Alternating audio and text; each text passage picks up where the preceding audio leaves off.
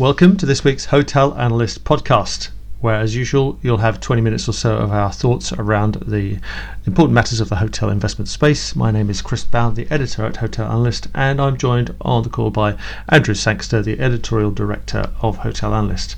First topic we're going to talk about this week is the fact that it appears that face-to-face meetings are coming back strong, and that's good news for hotels and conference venues around the place. We heard this back in the summer. This was fairly kind of well painted by Hilton and Marriott, who certainly saw strong demand returning in the US, and we are now seeing it spreading across Europe, and indeed now with Asia finally starting to release their restrictions, it'll be happening again there too. There are some interesting kind of nuanced changes. Certainly one of the issues at the moment is that many hotels are still short of staff, and frankly they don't want really big, really high service, highly demanding events. So if you try to book an event this in the coming months, you'll probably be offered a far less rich variety of menu and food and drink offerings, because frankly they haven't got the staff and the resources to do it the old-fashioned way. But good news for hotels. It does appear that we're all shaking off Zoom, and by and large most of us getting back to having lots more conferences and face-to-face meetings. Yeah, shaking off Zoom is quite a good place to start, because if you take a look at the Zoom share price, it's been something. Well, it's been an almighty peak, which it hit in October 2020. It went to $559, and it is now all the way down to 78.35. So that is one heck of a drop, actually. So it's quite dramatic, the transformation. Now, admittedly, if you look on a 5-year basis, it's up almost a quarter, about 20%. So there's no question that Zoom is today more useful than it was seen to be 5 years ago, but I would suggest that all of the doomsters around the face-to-face thing, the fact that we were never going to get out of our home offices and we're going to spend all our time talking to people via a screen, that has proved a very much false forecast, very inaccurate forecast. So we're back with face-to-face. We've done a few ourselves as well, actually. Yeah. We have, yeah. Well, of course. Well, we had our own operational real estate festival last month, and we've been out and about at various conferences. Well, I mean, I've been out and about for well over a year, actually, at conferences. So they began coming back. I mean, to be honest, there's quite a big difference if we look back to the big global investment conference, which is the IHIF, the International Hospitality Investment Forum, as it's now called. So that took place in September 21. A very, very subdued affair, sort of kind of 1,000 attendees, the sort of level it was, a decade plus ago. But by May, within barely 6 months, it was back rip-roaring, and it was the strongest one ever. And it is really the case, I think, that events have surprised on the upside, and all the fears about there being a lag and it taking time and all this stuff, it's simply not the case. So it's been very good. And I think in my comments in the written piece for Hotel Analyst Perspective, I cite Pandox's stages of recovery, and at number 5 in the 6 stages of recovery they have international travel and meetings, and in the 6th and final stage they have groups. Now, as it's turning out, I would suggest that meetings are back stronger than international travel is. We're going to go on touch on that later in this podcast about all the sort of problems there are with international travel, not so much to do with the hotel sector, much more to do with airlift and various aspects around that.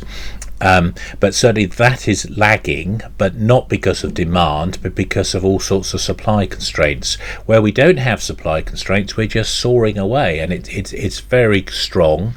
I guess that we come back to this thing we've been talking about for months now, which is, are the tailwinds stronger than the headwinds?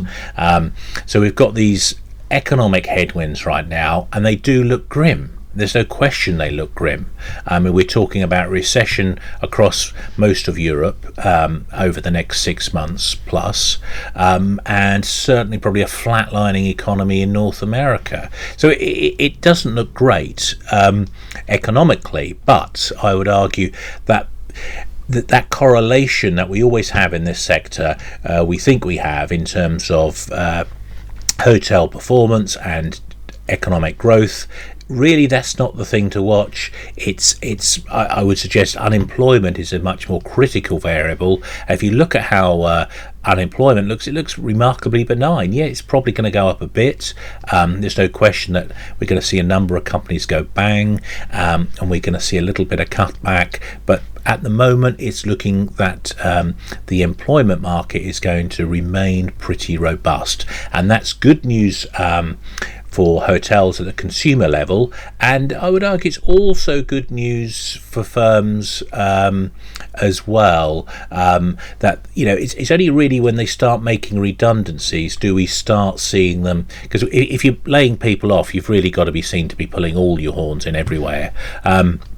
And so therefore they cut back on travel, they cut back on their activities with meetings. But we're not seeing real signs of that at the moment. So that's good news, and I think that there's a good deal of positivity out there still in terms of getting in front of people and seeing people in the flesh again. So I think those tailwinds so far are looking stronger than the economic headwinds. As tourists are coming back, we're seeing certainly in and around the UK and nearby, local authorities eyeing up the opportunity to pop in a little tourist tax, gather some extra dollars, some extra euros, some extra pounds from the returning visitors. I mean, now could argue it's actually a fantastic time to do just this, because with inflation it's perhaps more difficult to spot if you've just suddenly been charged €1 or so for every night for your hotel stay. So it's certainly an opportunity that the authorities in Scotland are eyeing up. They're also at it in Wales. They're going out to consultation there, and the tax authorities in Ireland are also looking at the possibility of building a sliver of tourist accommodation tax into their tax take over the coming years. And as I say, it's probably now is quite a good time to sneak it in. Well, I'm not sure it's ever a good time to sneak in extra taxes like that, but regardless. But we have for a long while been critics of the way our industry goes around lobbying, and I think in the days of the British Hospitality Association, when they were turning up at political party conferences bearing placards like they're some sort of trade union. They're not trade unionists. We're a business, we're a group of businesses.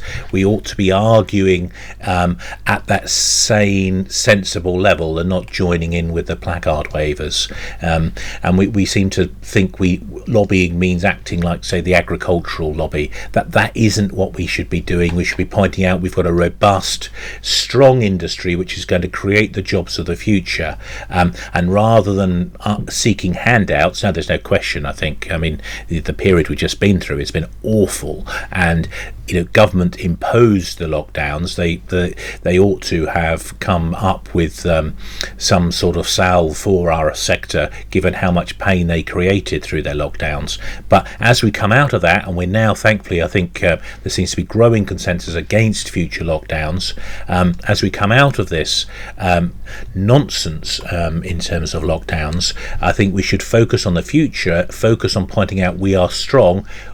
Stop lobbying for VAT cuts, sales tax cuts. That's not what the industry needs. At the end of the day, however you dress it up, staying in a hotel, going to a restaurant, they're luxury goods. That you can't say that we need some special privilege and the problem is people live in their own sort of echo chamber, and we all think we're special and all the rest of it as a sector. But any industry you care to go into would say lower the taxes, we'll be better at creating jobs and creating wealth. That is the truth. That is the downside of any tax. We've got to we've got to have some level of taxation to deliver essential government services, but there is a negative impact of tax, but that's across the piece. And I don't think our sector is somehow special and unique that it should have lower tax than other sectors. It's quite capable of supporting its fair share of tax.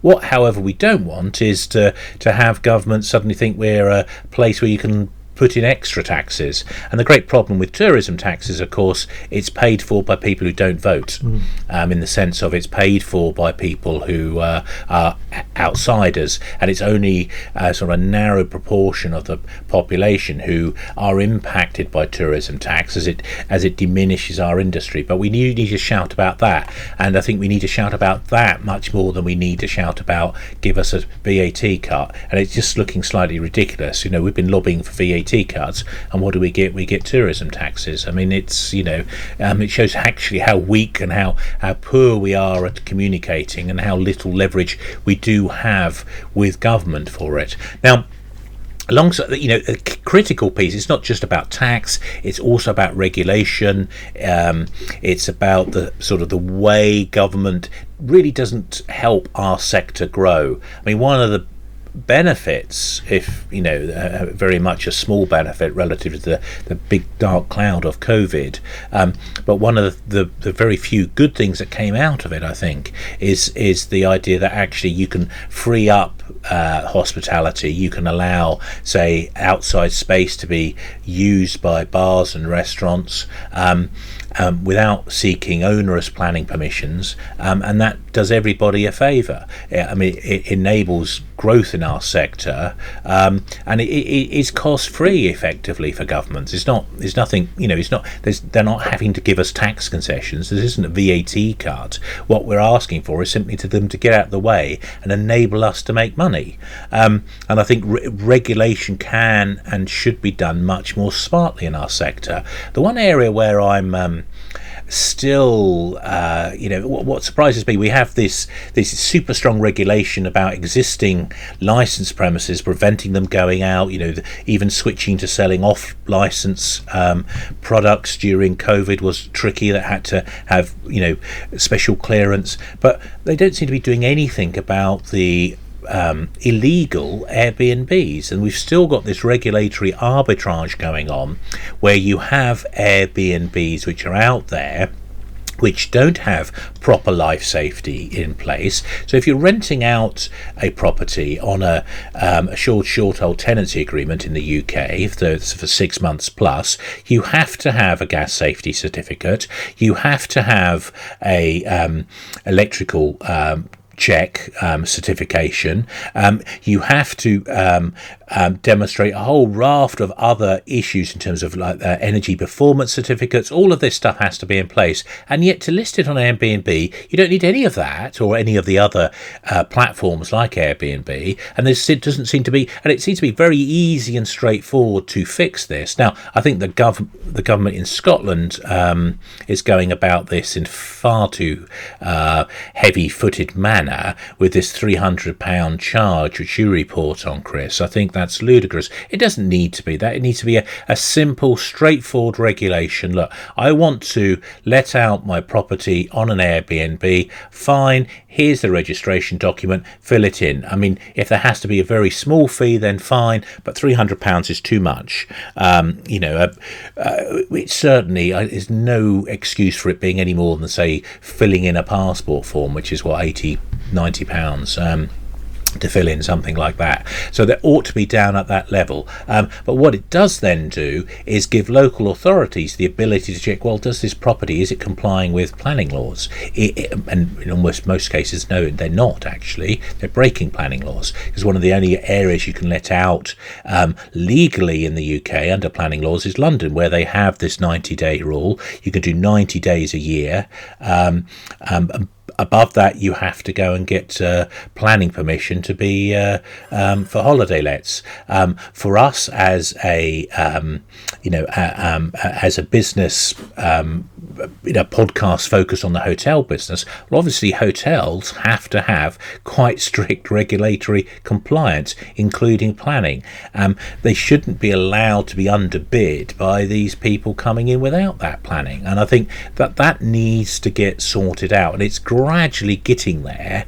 But this is a problem where there needs to be a sense of balance in the overall outlook. It's not a case of axing regulation, it's a case of easing it where it's possible to make it easier, but otherwise what we should be doing is sort of accepting it's necessary to have some and get on with implementing it appropriately. And I think, rather than put all the focus on just properties, why don't you just require Airbnb and say, look, how can you list properties for rent which haven't got proper life safety in place?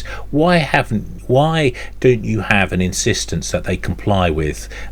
They ought to have smoke alarms, they ought to have gas safety, they ought to have electrical safety certificates. As a bare minimum, they ought to have all of these things. They ought to have evacuation plans and stuff like that. That is where actually they ought to be focused on, rather than just trying to squeeze them for a few £100 for a registration. And that's what they ought to be doing. But unfortunately, as we have seen across the piece, whether it's with our big regulators in terms of Ofgem, which does our energy, or Ofwat, which does our water, we've had a succession of frankly regulatory failure across different industries and sectors, and this is an example, I would suggest, where we've got regulatory failure in our sector. Now we're going to talk about what's going on in Asia, where finally it seems that most of the region is opening up once more for international travel, and for those parts of the region that are opening up, we're seeing quite dramatic uptake in hotels, in airline activity, and people very keen to get back to travelling and keen to get back to tourism once more. So we've got Singapore opening up, Hong Kong opening up less successfully, but Japan fully open once again, and keen to be putting itself back on the map for international tourists. So still the one outstanding item is China, but all around it does seem that once more we can travel to and from Asia more freely. Yeah, I mean, Asia has been coming back for a little while. I think we've got countries like Thailand which recognised that this was doing significant damage to their economy. Thailand used to be, pre-pandemic, the fourth biggest country globally in terms of how much money it made out of inbound tourism. Now that's slumped from that fourth place. In 2021 it went down to 28th place. So that's one heck of a slump. As other regions of the world, notably Europe, to an extent North America, although that's not been terrific in terms of switching the taps back on again. It's really been Europe has been the strongest here. And they're recognising this is a major issue. These are figures from the World Tourism Organization. Japan also was in 7th place back in 2019, down at 29th. Now I think the actual figures for 2022 are going to be even worse, because we're dealing with 2021 figures I've just talked about there, and we've barely got any data yet for this year. I mean, the UK is still only Q1, and that looks dismal. Those countries where they do have data, more up-to-date data, so if you look at Germany and France, you can compare July 2019 with July 2022, and what you see there is France is the outbound from France is just 2.6% lower, the outbound from Germany just 4.4% lower, which is quite remarkable how quickly Europeans have got back on planes and got travelling again. Most of Asia, however, is 3 to 9 months behind Europe in terms of this recovery. And as you said, Chris, Japan has only just opened up. Well, actually, I think you referenced Hong Kong, didn't you? But Japan similarly has only just opened up, and China, well, the People's Republic of China, goodness knows when they're going to actually fully fully get back, if if indeed they ever do. I mean, I've got a growing scepticism about what their policies are here, whether they're intent on keeping people as much as possible inside the country. It does seem to be they are sort of heading that way. And this absence of China from the People's Republic of China from the outbound travel market is a major issue for the rest of Asia, because China was in 2019 by far the biggest outbound market, more than twice the size of the next biggest, the US. But a lot of those numbers slightly distorted because you're including travel between China, PRC, and Hong Kong, and between Macau and PRC, so there's a little bit of distortion, I'd suggest, there, because it's how truly international those numbers are is I'd put a question mark against. But nonetheless, there's no doubt that places like Thailand, where China was the biggest source market, they're not expecting China to come back certainly this year, and probably not much for next year either. So we're going to have this ongoing lag there. But the issue we have in Europe and North America is just how rubbish our airlines have been, how rubbish our airports have been. And this is something interesting. I was looking at Ryanair's results, and they actually reference air traffic control as being a specific problem, which I hadn't picked up on before. But generally, that whole air connectivity piece has been terrible in terms of its recovery. So I dug up some IATA numbers, which is the main body for the airline sector, and so their revenue per passenger kilometre in North America, it's down 14.6% in August, which is the latest numbers they had, and that was actually slightly worse than the decline in July, and this is month in 2019 against the month in 2022. So it's actually slightly worrying that it's actually getting worse in terms of the airline piece. I think this ongoing nonsense we've had in terms of supply chain issues, and we've had flights cancelled at Heathrow, Schiphol, a whole, I don't think there's been a major European airport which hasn't had issues. Most American airports have had issues, and this is just awful, really, in terms of we need to get back in the air. Now, if you're an optimist, you're going to say, well, look, we're going to get back to this, by probably Easter of next year. They're going to be fully, capable of actually delivering a proper service and getting all the flights back in the air. I mean, one of the points Ryanair made in its results, well, it has grown its overall capacity. It's now at 115% of what it was in 2019.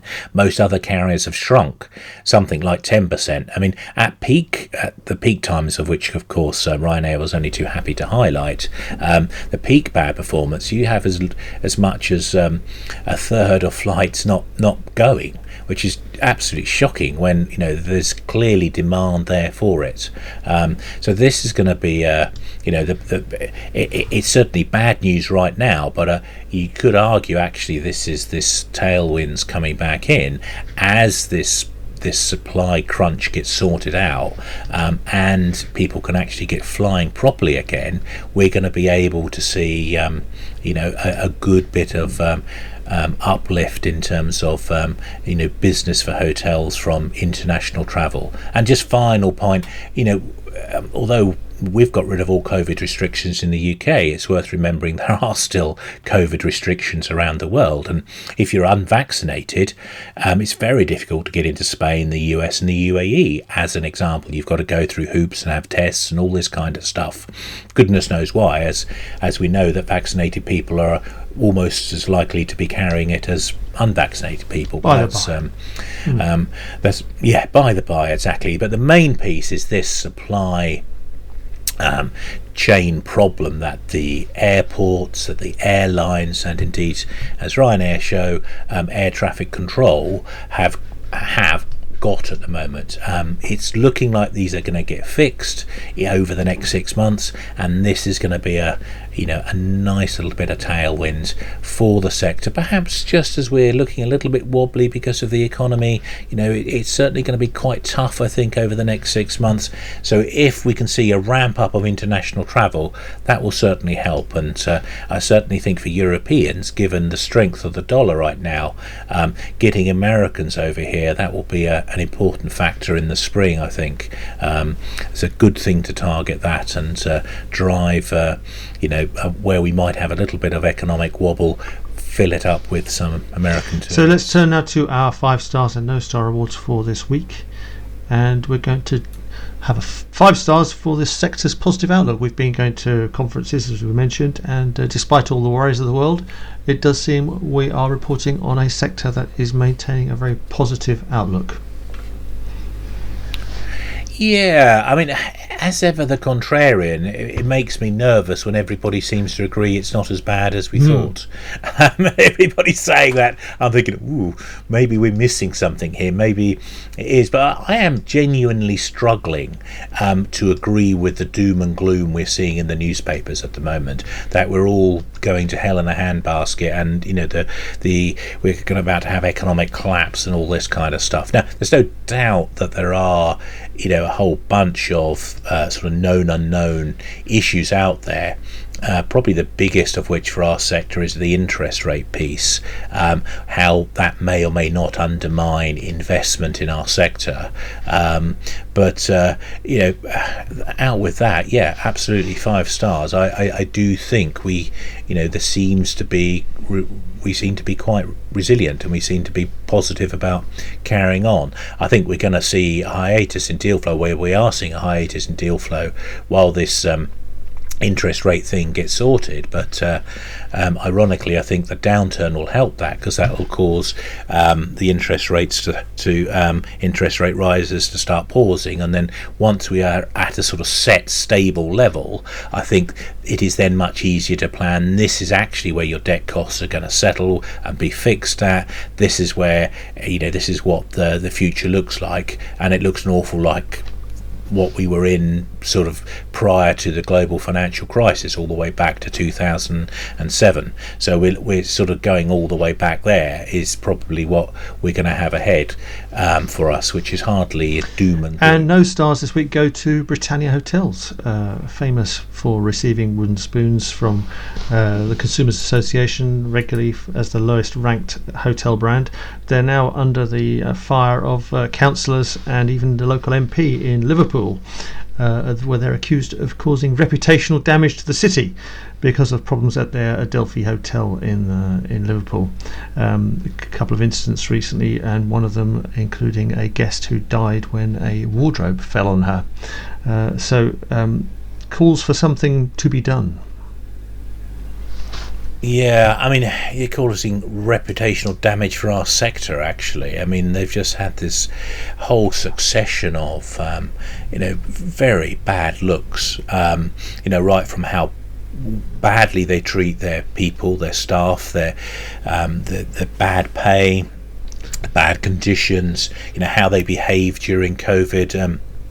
As an example of one of the remote properties they were running up in Scotland, and they turfed out all of these foreign workers there and just simply said, right, on you go, and they just turfed them out with their suitcases, didn't even run them to a train station. I mean, it's just shocking how they behaved when there was the IRA bomb scare at the Grand National. So in terms, when you have a sort of emergency situation like that, most people jump in and try and help out. The attitude of this was in particular the Adelphi again. Well, here's an opportunity to make some money. So they were charging people 30 quid. This was quite a few decades ago. Charging people 30 quid to sleep in their in their dining rooms and in their ballrooms. I mean, it was just appalling, really, to think of that as a money-making exercise. truly dreadful, actually, in terms of their lack of community spirit. I mean, they are the absolute opposite of what one would hope in terms of the ESG piece, in terms of that being part of a community and demonstrating care of the community. They are the polar opposite of that, and it's shocking. And I mean, I think I'm not surprised that we've got an MP. And on that disappointing note, we'll say goodbye for now.